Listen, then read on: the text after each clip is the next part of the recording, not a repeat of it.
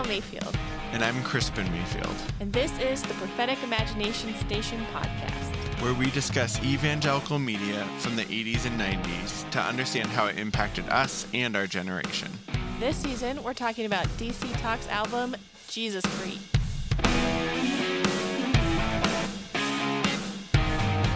Hey y'all, we are here with Grace Baldridge, who plays under the moniker Semler. So excited to talk to you today. You are the first openly queer artist that made it to number one in iTunes in the Christian charts, right? Is that I don't know if that's what you would choose as your claim to fame. It's one of them, right? I don't know if I would choose a claim to fame, but yeah, I think that's pretty much the spark notes. Yeah, and right now you're working on new music. Is that true? Is that what I've been seeing on social media? Yeah, later today I will be working on some mixing, and hopefully there'll be a new project out this spring. And I'm so excited about it. It's been just about a year since my last release, so I can't wait to get back out there. I love touring, and so I'm really hoping that will happen more. And yeah, it's been a really fun year, and I really am looking forward to this year. I just have a good feeling about it. Oh, I don't want to jinx it. I do. Yeah. No, we're excited. I don't want to say too much, but yeah, we'll talk about it later. But I saw you play in Portland last spring. Has it been that long? And Probably. It was really, it was so moving. Wow. So we'll talk about that later, but we're just really excited to have you on the pod today, and excited to talk about DC Talk. Let's do Are it. we? Are we excited to talk about DC Talk? I am. Okay, good. Grace and I are. We need some fresh wind, because I am here to shit talk it, and also just allow myself to be as confused as I probably was as a kid listening to these songs and trying really hard to make them meaningful. Now I'm just what the fuck? I don't understand what any of this is about. Anywho, we're so happy you're here with us. Thank you so much for having me. I was gonna say you've talked a lot about this music that you grew up listening to. You wrote a song called Toby Mac, which talks about DC Talk. And you recently went on tour with Relient K, which, if listeners did not know that, you opened for them. And you've just been out there talking, reclaiming the music that you grew up listening to. Totally. I think it's not the path that I would have anticipated for myself back when I was in the midst of it all, but I think it is the only way that I know how to process some things. And really, it's been a very beautiful journey. Confusing, to be sure, for me, and I'm in it. But I've gotten to meet some incredible people, and reclaiming, and I think also just taking up space is something that it's uncomfortable, but it's also super meaningful. And it's reinforced to me that sometimes the things about us that we're really ashamed of, that we don't want to talk about, actually can be a catalyst for creating more community and connection. The thing that I was the most scared of acknowledging and dealing with has really opened up a lot of love in my life, and friendship, and a deeper sense of faith as well. So it's weird, but here we are. I love it. Yeah. So I know that you have a specific story about the song we're going to talk about today. But before we go there, what's your background with DC Talk in general?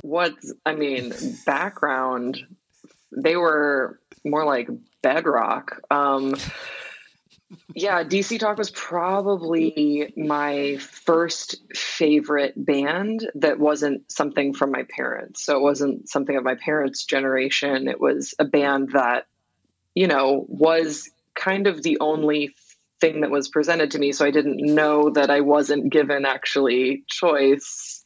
But they were my first favorite band, because they were a band that I really liked.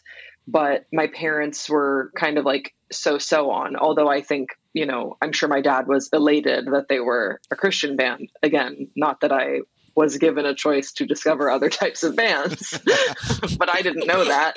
Right. So, How was it like? Did you discover them like through friends, or was it your parents like gave you the CD for Christmas, or like? Well, so my dad was an Episcopal priest, and also he was really involved in youth work and like the youth departments of whatever church we were belonging to. So he would, I guess, have some sort of a subscription box. Honestly, ahead of their time. It was because before people were doing subscription boxes, every month we would get this box from some Christian media company with like posters and reading material. Because I also grew up in Belgium, so I didn't have like American Christian bookstores to go to. It was in the box, and it was really a very exciting time of the month to see like what CDs we would get and DVDs and all this stuff. And this was how I understood the media landscape, was through the CCM box. And so sometimes my dad would be like, oh, the new Cindy Morgan CD. And I'd be like, well, no offense to Cindy Morgan, I'm sure she's a lovely lady, but I'd be like, lame. But then I would see the cover of, I think it was Supernatural was the first CD of DC Talks I saw. And I just was like, this looks cool. And these people look cool, and they don't look so sort of buttoned up. And so this is they don't fun look so now. much like Cindy Morgan. Yeah. No, we can't. I think she's sweet. I don't know, but I hope she's well. It's not her fault. I'm sure she had like very rigid parameters that she had to operate within as well as an artist. It's not her fault, Cindy Morgan. And honestly, today I'm going to go back and listen to your music, and I shouldn't have judged a CD by its cover. You are correct in pointing that out. And I did. And that's how I found DC Talk. And I also think that their musicality, when you listen to their early releases, was pretty undeniable. Like what type of a band where each member has such a distinct artistic perspective? It's pretty rare. So for that to exist within a Christian landscape where there's so much repression, so much, being a cookie cutter type mold, I thought was really refreshing. I also think that Kevin Max, who I've since very fortunately been able to come in contact with, he always just read as like a safe person to me. Like there was always something, because I knew that I was different. I didn't have words for it quite at the time. I was still figuring out that I was gay, but there was something about Kevin Max and his solo work as well that I was like, I feel like this guy is so, like, I don't know, there's something about him. I feel like I can be myself around Kevin Max, and I just really like them. So I was a very, very big DC Talk fan. Mm-hmm. Hey, I am in that same camp of like, I loved Kevin Max's solo work. Like I didn't follow anyone else, but yeah, it was good stuff. So the song we're going to talk about today is called Between You and Me. Just between you and me, I've got something to say. Wanna get it straight before the sun goes down. And you have a specific story about this song. I do. Unfortunately, I have a number of similar stories, which is that think about middle school, we would have talent shows, and I was very excited to share my vocal talents with my 7th grade class, I think 6th or 7th grade. What kind of school was this? This was an international school. It was a small international school. It was founded by nuns, but because it was international and Belgium is where the European Union is based, there was a lot of diversity and pluralism of faith and religion. So much to say that I was pretty much one of maybe 3 kids that thought that DC Talk were the biggest pop stars in the world. Everyone else had normal media. Okay. And so this was around the time when I was like piecing it together, because you're in middle school, you start kind of kicking the tires of your upbringing, figuring out like who your parents are, like understanding my dad's job, blah, blah, blah. So prior to this time, I thought that I knew all the same songs and like everyone, we're all on the same page here about what is music. We all know DC Talk is the biggest boy band. Who are the Backstreet Boys? I don't know. Never heard of them. It's DC Talk. Who are they? Who are they? We don't know. Never heard of them. So it was a talent show. I wanted to sing. And again, the songs that I would know to sing that I was like practicing in my room were DC Talk songs. So Between You and Me. And so my dad ordered a bunch of CDs that were, you know how they had Now This Is Music for the secular world? Well, there was, I think it was like Wow This Is, Wow. it was called Wow, but they also had Wow Karaoke. If it wasn't Wow, it was like the same, basically they would take whatever was on Wow and they would do karaoke. So my dad got a bunch of CDs of the karaoke, because he was like, great, you're stacked for the rest of middle school. Anytime you need to do a talent show, here you go. Here's every song that you know. So like, here it is. So I had a karaoke thing of Just Between You and Me by DC Talk, which I realize now is actually like pretty rare. Like it could be valuable. I should sell it. And I performed it for my talent show, and kind of thinking in my brain, like really thinking I was about to have like a Celine Dion moment. Like people were going to hear the opening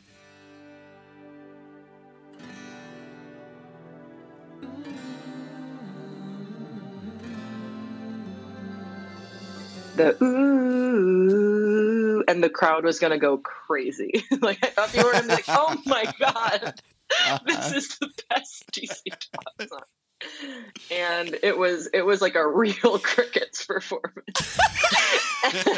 And furthermore, it was like, I felt, and I'm sure I still have friends from this time, and they're so sweet and they love me so much, and we've all gone through so much together. Everyone has embarrassing stories from middle school. I'm not so unique, but I do feel like that was a watershed moment for me where I basically like outed myself for being raised in a rectory, which I knew that I was, but I always was like, oh, but I'm normal. It's not that weird. And I think like doing this performance where other kids are singing like Linkin Park, and I was like, what is happening? And then I get up there and to sing, you know, first of all, it's a tricky song to sing all three parts. They overlap a lot. And it's a hard thing for one person to do, much less a 12-year-old. That's hard.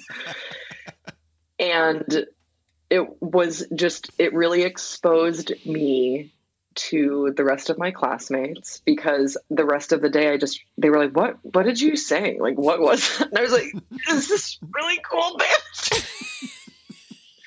What was that?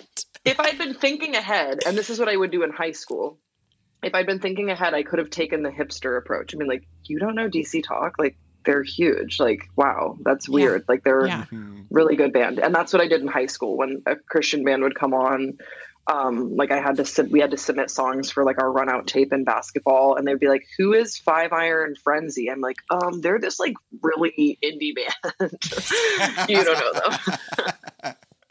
Whoa. Okay. I have so many questions. I did bring to mind a memory. I was homeschooled. So like your life seems so glamorous compared to my little isolated homeschool life in like Wyoming. But I did do Taekwondo, and we performed a Jeff More in the Distance song in our Taekwondo class, and everybody was like, what the hell? And I think that was a very watershed moment for me. I also realized in Taekwondo, like, I don't know how to do my hair. Like, I just learned a lot about being a 12-year-old, you know, socialized as female, that I was like, something's weird. Like, something's off. And my music is just one of those things that makes me very odd. And so I just had this memory of like, I thought Jeff More in the Distance were like the shit, you know, and nobody knew. Nobody knew what we were doing. So thanks for bringing back that awful memory. See, this is to my point earlier about the things that you're maybe embarrassed about that you think make you different or weird.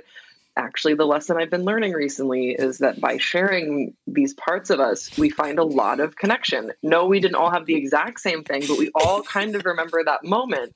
It's a little bit like figuring out that you're in National Treasure of like, what? Like these pieces, like they're not actually like adding up. Yes. That's a very good analogy. Now, I do have a question about the song. When you were singing it, now it makes more sense. You had this karaoke track, okay? You thought the vocals were great and interesting, it sounds like. But as far as the song goes, did you know what it was about? Because I'm quite confused. I think growing up, I always thought it was a song about I need to confess to God my sins so that I can be, or like to Jesus, you know what I mean? And then I can be closer to God. But Christmas, like, no, it's about confessing to like a friend so that you'll be closer to God. So that's another reason why I really liked the song, was because it wasn't overtly Christian. It wasn't like saying like praise his name, like the King of Kings. I think that would have been, even in my 12 to 13-year-old brain, I would have been like, that might isolate the room. So let's not sing one of those. And I always interpreted the song to mean something about a friend coming clean to another friend about something, and like clearing your conscience, and how confessing and opening up to someone is hard, but that's the only path towards healing. And to me, I interpret it as a song about honesty. And sometimes it can be really hard to be honest with people, and the little, especially at that age, I think you're learning about what is the truth. And also sometimes like you tell white lies to protect people's feelings, and that sort of compounds on the conscience of a kid, and you're still figuring out where your moral boundaries are on just social norms and things. And so that's, I think, how I interpreted it to mean. But confessing to God is way more intense. So that's kind of a hard rock interpretation. Well, I'm a very intense person. I'm a very intense person. And in fact, now that I am, it's just my personal journey, I am really researching like high control religions and all this stuff. And I've been delving into sort of this like cult psychology that was developed like in the 50s and 60s by looking at, Maoist China. And they came up with these like 8 elements of thought reform or brainwashing. And one of the main elements is creating a cult of confession. So creating an atmosphere where people divulge personal failings, right, to each other, because that creates these bonds of the community, and you can only become pure in that community if you confess, and then you can go to the throne of God. So I'm coming at it from a little bit of like conspiracy theorist mind, right, this morning. And so I'm just like, is this a part of the cult of confession? Because that's how it played out in my life. And I don't think that happened for everybody. I certainly think it could have and probably was used that way, because I think that, to your point about confession within very like insular puritanical Christian communities, there also is that leverage when people tell you who they are and express a truth about something that might be difficult or might be counter to the social order of that group. So it definitely, I'm sure that there's someone, maybe even someone listening, that would be like, yeah, I remember this song specifically was cited as a reason to confess, and that it was used to have control. But I think for me, and this is where it's like, I'm kind of an odd case, because my dad is an Episcopal priest, and the Episcopal tradition has been on the more progressive side of things. And they've certainly come a long way than when I was growing up. But the confession and the leverage and the control was not really something that I strongly felt or like directly experienced. It was more indirect. It was like, I don't think that my dad thought that he was controlling me by controlling the media that was allowed into the home. I think that there was something like, this is what's quote unquote appropriate. And so kind of our journey has been more in challenging, like, why were certain things inappropriate versus other? Like, let's discuss, like, let's kind of, kick the tires on that.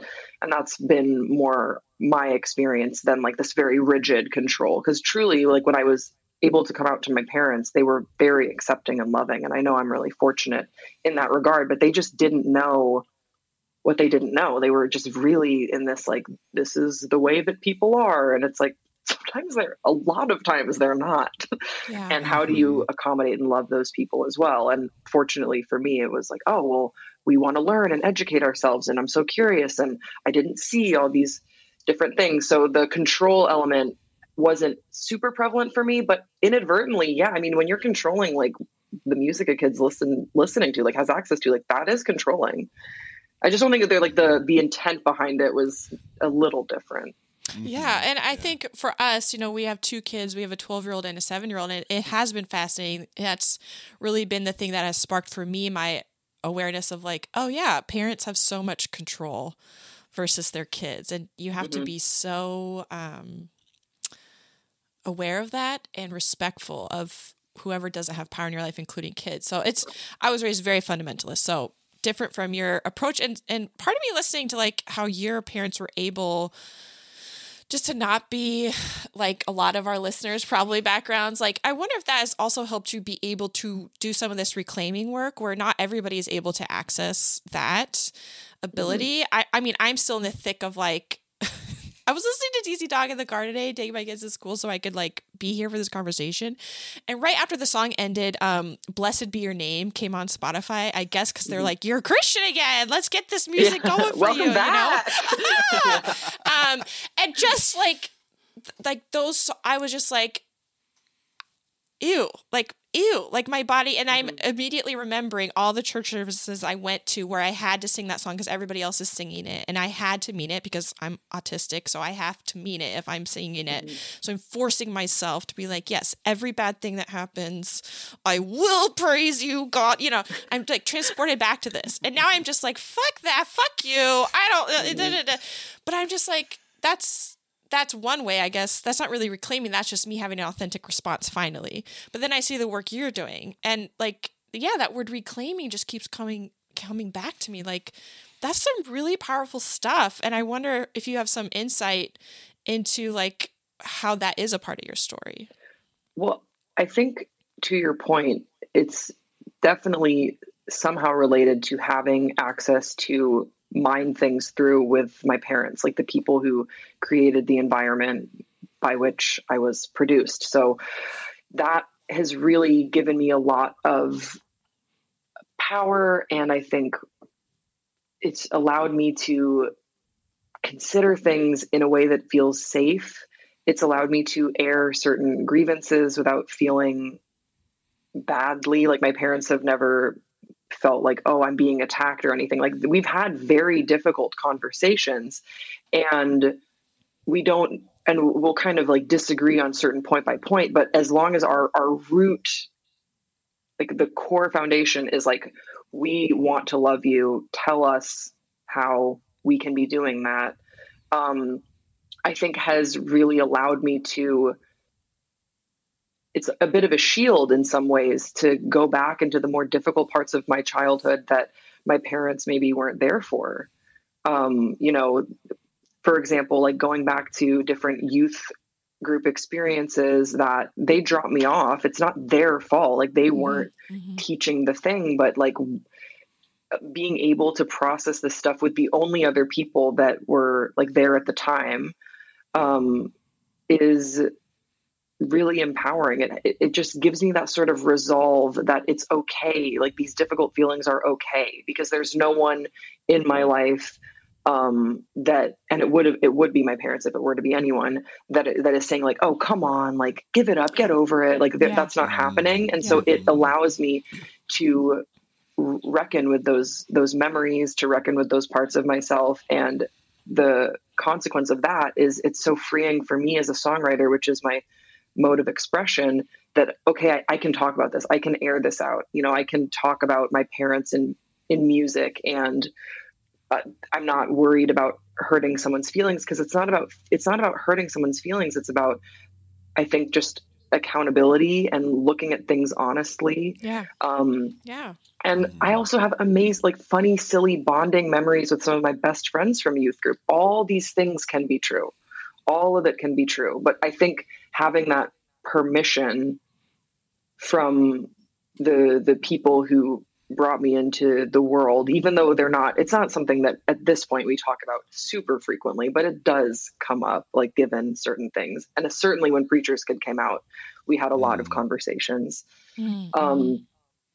I think it just allows me a sense of freedom, like freedom to just be who I am, express how I feel, and not omit parts of my story or repress parts of my story. Because repression for me, I associate, of course, with the closet. And it was just the sickest and most damaging I've ever been. So anytime I sense that, I really like, I'm watching The Last of Us right now. Think of it as like a zombie, like coming for me. And I'm like, no repression. Like I can't do it. Yeah. Can I say something really quick? So this song that we're talking about, that we don't really want to talk about, right? The DC Talk song about this like forced intimacy of confession.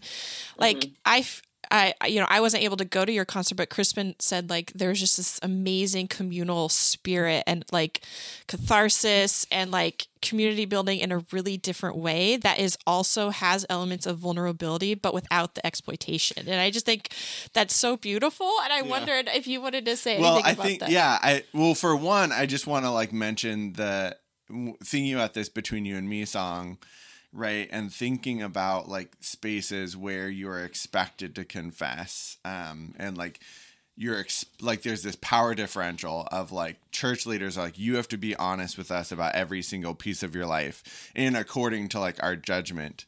And so I think that is just like really worth mentioning, like before we move on from the song. Like I think this is the way that it, at least for us growing up in evangelicalism, right? Like, just really, really, if like you said, it's compulsive. It's like exploitative. It's not like, hey, I get to like share what's going on deep inside of me. It's like, you have to tell us what's going on deep inside of you. Also, there's this element within evangelicalism where your thoughts are not your own, right? You never get to have your own thoughts. Like God knows them and the community should know them.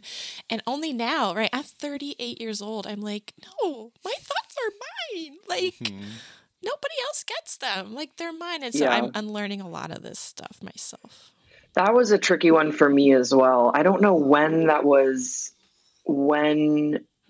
how that kind of seeped in, because it is pretty young when you start being like, God can hear my thoughts, and then feeling so bad for every thought. And just feel it's a really complicated thing to work through. I think I'm getting towards where you are, but it really is kind of a journey to feel like there's any sense of privacy within your own mind.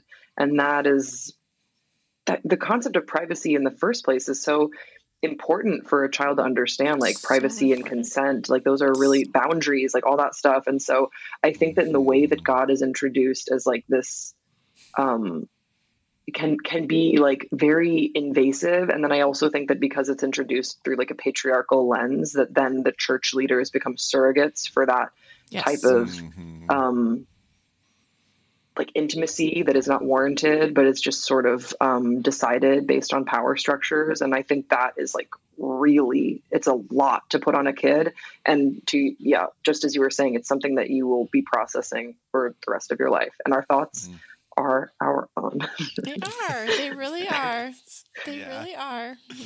Yeah. But yeah, thinking about this song Between You and Me, like I think I agree with you, or like I resonate with that idea of like honesty being important, or like reconciliation. Like I think there are some really positive themes in this song, but it did also make me think about how like relationships and power dynamics in the church can be really toxic, which then reminded me of your song Wanna Grab Coffee.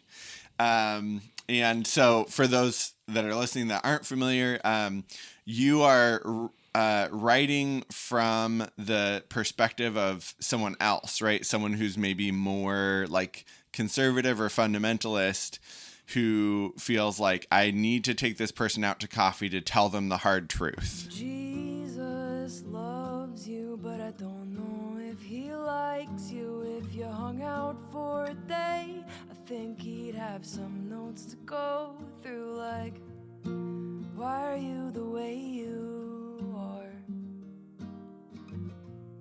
And hypothetically, would you say that hell is near or really far?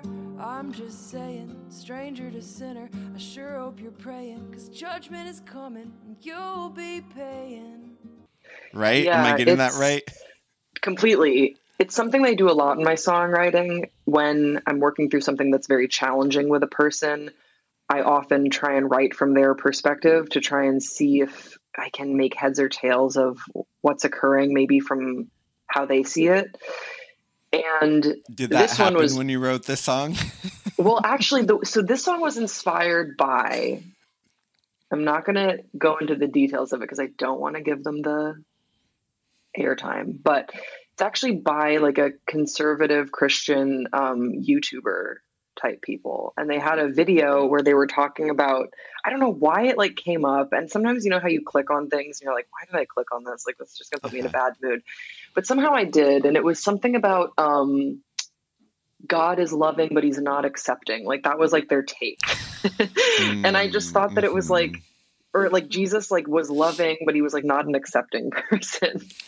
And that he was like actually like really judgmental was literally the take. And my jaw was on the floor. I was like, you can't make this thing up. Like this is so ridiculous.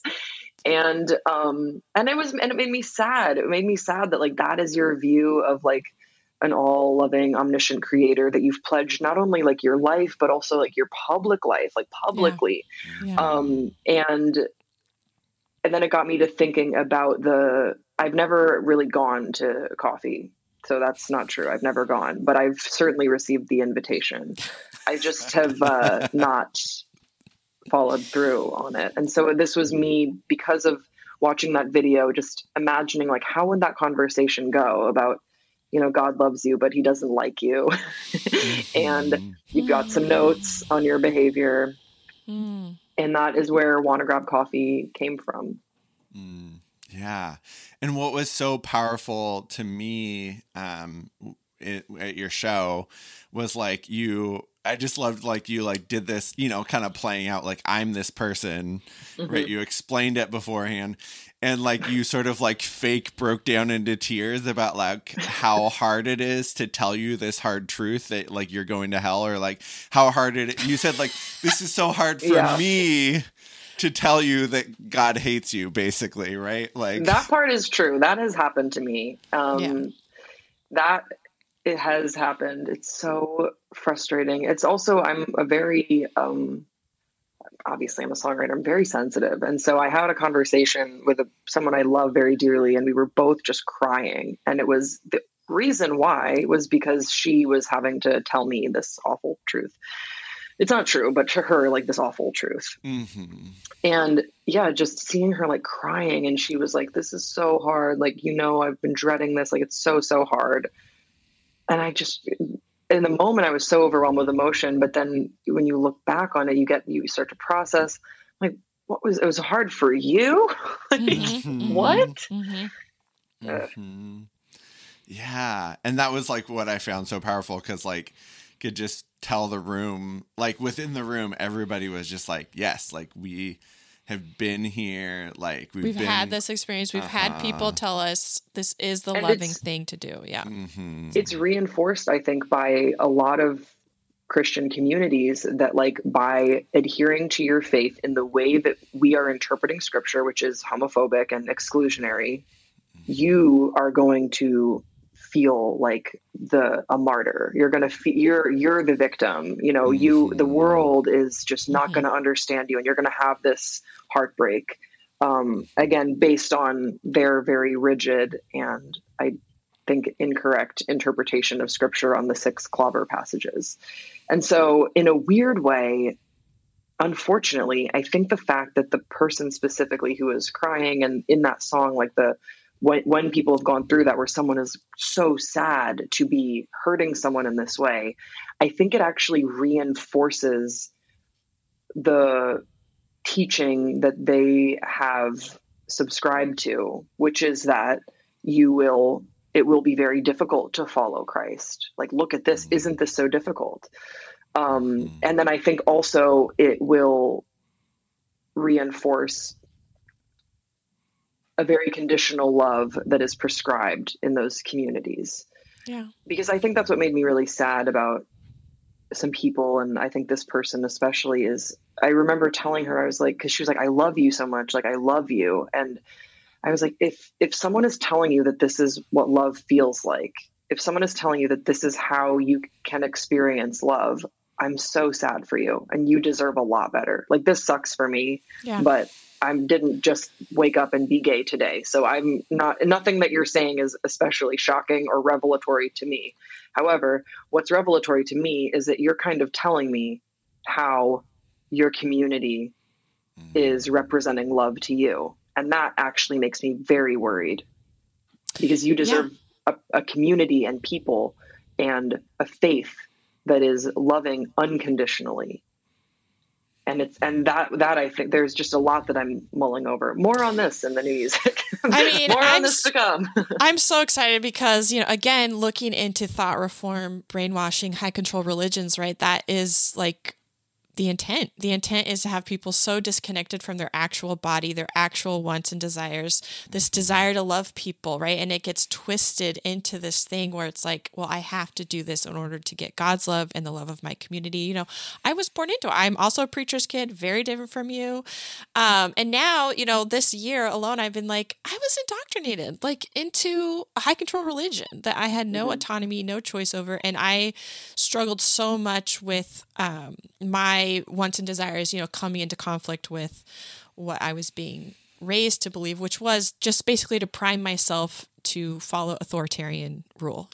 That's literally what white evangelicalism is designed to do. And so, like, for me, it is so sad. And I think that this album, DC Talks Jesus Freak in particular, is such an interesting look at brainwashing, to be perfectly honest, for susceptible youth in a high control environment who have very limited access to things. Like this song Jesus Freak is all about that, right? The world's going to hate you. Like nobody's going to understand you, like, cause you're a freak for Jesus. So like setting up the us versus them, they didn't mean like freak in any cool way. Like anyway, I'd like to be a freak Can we now. mention just real quick? Yes, since I we're know laughing, you want to bring this up. There's this book series that went with it. And Rebecca St. James wrote one of the books called Sister the Martyr Freaks. book? Mm-hmm. Yeah, but Rebecca St. James wrote a female version called Sister Freaks. I mean, she wrote the intro, but all the stories are about women, whatever. It's I'm sorry. wild. I Sister have Freaks. to look this up. I know. Sister Freaks. I have a copy of it. I could send it to you because I don't want Sister it in my house Freaks? anymore. Yes. Does anyone know like what Rebecca St. James is up to? This came up at a show recently. Because I'm such a chatty Cathy on stage. Well, let's all say right now before you Google. I say she is still 100% all in on evangelical Christianity. That's what I say. What do you think, Crispin? I say that she's done a cruise in the last 5 years. She's led a CCM cruise. Okay. She's been what on do you on a think? Christian cruise. Well, I agree with you. I think she's all in. Yeah. She may have relaxed the purity messaging a little bit now that she's married. And I don't know if she's still making music though.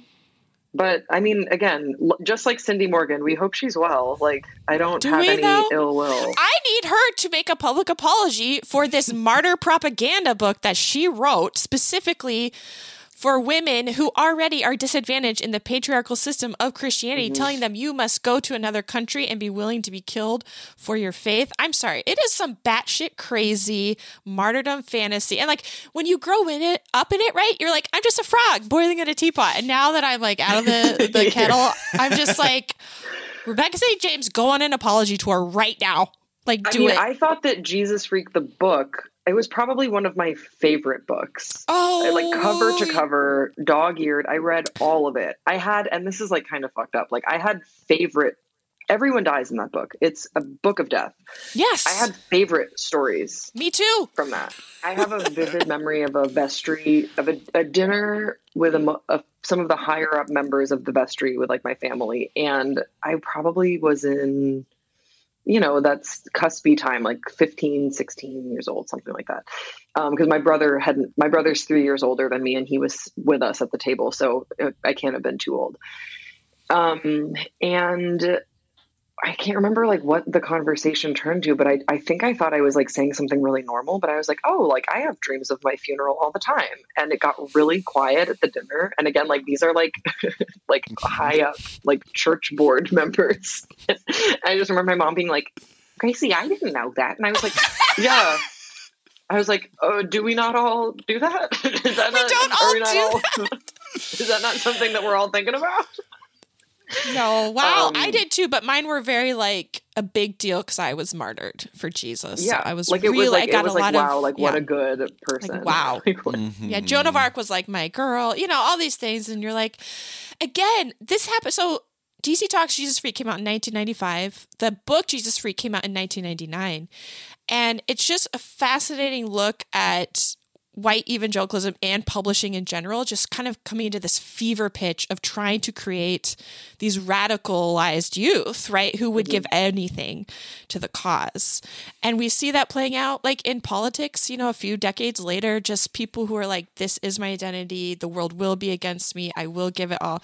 And I'm just like, man, what a wild time to be a teen, honestly, in white Christian culture that has some American roots. I was like, that was propaganda station, man. All this stuff it really truly was. And they were able to control the narrative so efficiently because, again, you're getting things pumped in through like CCM boxes. Like the internet was really in like its infancy. Yeah. So these days I have a lot of hope for younger generations because you're able to access that if you can just get an internet connection. Like you can get that pluralism of ideas and theory, and you can be exposed to, affirming theology from really, not that, again, it's one of those things where I'm so done proof texting my life, but I remember it was actually very helpful to listen to scholars, biblical scholars, go point by point on the clobber verses. It's not something that I'm super interested in doing with people now, but that access to information, I didn't have it until I was like in my 20s. And it gives me a lot of hope that kids that are like 13 or 14 might be able to find like a TikTok video just explaining like, hey, was Leviticus thrown at you today? Well, let me help you out. Like that's like, that's huge, huge, huge for just feeling like you're not fraudulent as a person, that there's nothing. I still, unfortunately, and I was just talking to my mom about this because as a 30 something, like I need so much reassurance from my parents sometimes when I can get in my head that I think is a little bit inordinate. And it's because I do think I have this neuro pathway that was created at an early age that I always think that there's something wrong with me. Like that that I was made wrong. Like I'm wrong for who I am. And that and it sucks because I know that to not be true, but the 12-year-old that is still, so present with me still has that feeling of like, there's something wrong with me. Like, oh no, why can't I be like everyone else? Does everyone wish I was something different? Does everyone wish that I was different than how I am? And like, I mean, I'm someone that really loves like lyrical analysis, and even like thinking about like Relient K or Switchfoot or whoever, there's this message of like, there's something really broken about you and you're loved anyway. That like, that seems so nice back then. Yeah, seems like a powerful, loving message. But because that idea of like you are broken gets nestled in with you are loved. Well, it's a fundamental part of it. Yes. As we now know. And so I'd be curious, like, if other people do this, but sometimes I'm like, I wonder what it would be like to access that tween, that 12-year-old part of us that's like, I do think something's really wrong with me, and just listen to like the entire DC Talk Jesus Freak album with that 12-year-old in mind. And it's like, you're going to find a lot of shit in there that will make you feel like I have to give every thought, I have to give every element of my life to God in order to ever be even the tiniest bit okay. That's how I live my life. And I'm just like, it's such a freaking bummer. And I know it didn't impact everybody as much as it impacted me, but even if it impacts a few people like that, it's worth talking about publicly and trying to do something better with our own kids. Sorry, I just got really passionate there, but I'm like, there's a reason like we have these messages, like, because we imbibed them over and over and over again, even though, again, like maybe your friend who was crying, it's like we kept being told we had access to this unconditional love, and it wasn't true. And a part of us always knew that. So we said, oh, then I guess something's wrong with me because I'm not experiencing it as unconditional at all. It actually seems very conditional. Now I like being honest, being like, oh, it was really fucking conditional. Like there's the problem right there. It's not me. Yeah. And I was thinking about like going back to the song that you wrote about this person that comes to you and is like, I have this, news for you, and it's because I love you, but it's hard. And like as a therapist, knowing a bit about like family systems, there's this idea of like a narcissistic family system where you have like a narcissistic parent that's like really toxic and like maybe scapegoating someone and saying like they're the problem. And then you have there's this term flying monkeys that came to mind as we were like talking about this, where the flying monkeys are like, it's referring to the Wizard of Oz, where you have the witch and you have the flying monkeys that go out and sort of do her bidding. Oh, yeah. And so it's this thing of like, this happens in families where it's like, this person maybe is well-meaning, but they, because they're part of the system, they go and they're like, hey, like, you know, in dysfunctional family systems, it might be like this toxic person is like telling stories about you. And then they're like, hey, I want to help you reconcile with this person. They said that, you know, X, Y, and Z, and I wanted to just like check in on you because I care about you and see if we can, you know, work this out or whatever. And I was like, that just fits so much with like religious communities, right? Is like the person, the flying monkey, quote unquote, is like, it's because they care about you, but they're stuck in this really shitty system. Yeah. Yeah. And like, it's this misplaced care. And I do think it is rooted in, because, you know, the fact of the matter is that being alive and being a person in the world and humanity is a really confusing thing. It's really confusing, and it's beautiful and it's wonderful, but it's really painful. And there is heartbreak that it's just baked into what it is to be a human. So I try to hold compassion while also holding boundaries with certain people who subscribe to this type of belief system, because I understand that the reason why they are effectively doing, like, being kind of a flying monkey is because they are so entrenched in a system, and they got entrenched in that system, one, not by choice, because they grew up in it. And the reason why they have doubled down is because, at least in the case of the people I know, kind of got a peek at the world, were scared shitless, and I understand why, had some rough experiences, and are now like, I'm just going to stay with this odd poetic way of using this, but like with the devil I know, which is this type of a world. I'm going to stay here. Yeah. And I understand that, like, it's a lot of fear, and I'm not saying that I live a life devoid of fear. You just have to, you know, there is a choice though. That's the thing that I think sucks for me, is like, it's not as though there's one Christian perspective on inclusion. It really isn't. That's something that I take a lot of heart in, is that people will say, oh, well, it's just my beliefs or whatever. And I'm like, what about my dad's beliefs? Like, you want to talk about someone who has like deeply held beliefs, like, just that there's so many interpretations on the same faith, and there are interpretations that bring people in, that hold community, and you're choosing to ignore those interpretations. And most of the time, what I find is that they've never tried to even learn about them. They've never tried to learn about affirming theology, and that's just one issue that obviously impacts my life. But we could go down the line of sort of like white supremacist evangelical type of teachings that people, you are making a choice in your theology, because no one's asking you to make a choice in your faith. If your faith is important to you, I understand that, you know, but you are choosing an exclusionary, harmful theology over any even degree of curiosity, at least in my experience. Usually it's people, I'm like, have you ever heard a queer affirming sermon? One, just one. I've heard countless anti-gay sermons. Have you heard one affirming sermon, just to see?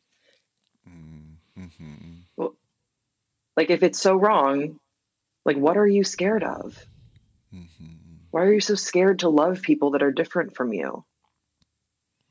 I think, like, for me, just coming to terms with this. So, like, you're in the music world, right? And you're reclaiming some of this, and you have some awesome, I don't know, can I call it public trolling? Like, I just feel like you like to cyberbully some Christian artists who have been kind of skating by on like not making it clear. Cyberbullying. You know? I'm sorry, that's my term, not yours. I would say it's cyber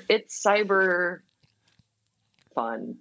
It's cyber fun. Listen, I love cyberbullying. So I do that all the time with like me and Sean Foyt like have this like huge beef, okay? And is that the guy with the curly hair? Yes. The long... I'm obsessed with like researching the Jesus movement and actually how like really bad it is. And that's a whole nother conversation that we can maybe have at another time. But I'm like, I see you doing that. I was in Christian publishing for forever. And I think there's this unique tension that comes from being like, there's good-hearted people trapped in these systems that were designed to perpetuate this self-sustaining closed model, right? Where you only listen to Christian music, you only listen to these white pastors. So yeah, you never do get access to these outsider perspectives. And like, here you are just like elbows flying, you know, being like, I want to go to the Dove Awards. Like, I just think it's so cool. And we need all different sorts of tactics and responses to this, to just loving people who are totally trapped in this closed circuit system, you know? And so I just think what you're doing is awesome. And I love the creativity. I love that you're having fun. I'm not really like a shows person, but Crispin freaking loved it. And so I'm just like, just thank you for doing what you do, and thank you, just for having fun with it. Yeah. I mean, I sometimes, humor is such a coping mechanism. It absolutely is. And like the funniest people I know, especially from in and out of Christian spaces, are people who have like some of the more like harrowing experiences. Trauma. It's all trauma. Yes. Yeah, it is. It really is. And I think like, there are things like that that remind me of like the beauty of the world, like the resilience of the human spirit. And that is something that really encourages me, that I take a lot of hope and heart in moving forward, that, you know, a lot of this shit will get you down and it sucks and it's really sad. But moreover, I have laughed more since dealing with this head on, you know, since kind of confronting all of this. There is just a lot of love just out there waiting for you, like real love that is out there. I think that sometimes I would just feel so weird and lonely, and that this experience was so unique that, you know, it would be impossible to forge any sort of meaningful bonds. But the opposite is really true. That those first steps are really into the unknown. It's really scary, but wherever you land, and I'm never going to, you know, prescribe anything for anybody about where they go on their journey, spiritual or not. Just know that there is a lot of love when you invest in yourself, because I think that we're valuable. I think every person is valuable and has value, but it's a matter of like really like looking inward and finding that and believing that. And it's hard because you're going to have to go against a lot of the early neural pathways that may or may not have been created for you against your will, without autonomy as a child. But there's just a lot of like funny, weird, joyous, exuberant, loud moments on the other side, and I wouldn't have it any other way. I wouldn't change anything. I might have picked a different song for the talent show, to be honest. I think I could. No, but I think I would change it. Yeah, and I've said it multiple times, but like being at your show is so powerful. Because you just had this sense of like creating a space for people that you're talking about. VeggieTales, everybody was like right on track, and like showing up in this space to say like, yeah, this has been really hard for, I felt like I was like, I'm a straight man. I'm like in a room full of lesbians. I don't want to take up space here. Like y'all like process things, but it was so, yeah, but it was just so beautiful and so moving, and like brought me to tears just to see the space that you had created, and continue to create, just what you just said, right? Like with jokes, and like, there's this like being able to own, like, this is, I don't know if own's the right word, but like recognize like this is what we've been through. This is where we've come from. And there's still room for connection and love and dancing and, celebration. So if y'all are listening and Semler is coming through on tour, do not miss it. It's just been it was really amazing for me. And I know that that's what creating the space, doing this music is what you're creating for folks. So thank you. I love performing live. It's been a true joy the past 2 years. I hadn't really done live shows before that, and now I get to play with a full band, and that has been like so much fun when we're able to do it. I love playing with my band, and I think we like just put on a hell of a show. It's just so much fun. Like the energy, that's this wonderful release. Also does reinforce that you probably weren't feeling the Holy Spirit. You probably were just experiencing live music. It's some great, chord progressions, like Great and chord the progressions, communal yeah. energy, right? Is very But there's nothing wrong with that. I mean, it's scientific. Like lean into the sonics of how we process sound waves. Like if a band is doing what they're meant to be doing, like you should, be feeling something out of body. Isn't that amazing that you can control that? It's not like God coming like in on the keys. Like, whoa. No, I think all the Hillsong people really have a direct connection to God. And so I think that's what's happening there. Anywho. Instead of closing up, let's just talk about the Asbury revival. No! It's like like the movie Space Jam, except it's just angels inhabiting the body of Hillsong performers, like whenever they play.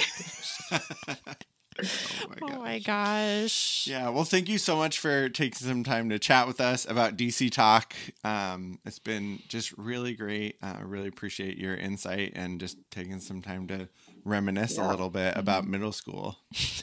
Thank you so much for having me. This has really been a great treat. I never get asked to talk about these mortifying memories between you and me. You've never been asked to come on and talk about that for an hour. That's wild to me. Hasn't come up, so it's really been a true pleasure.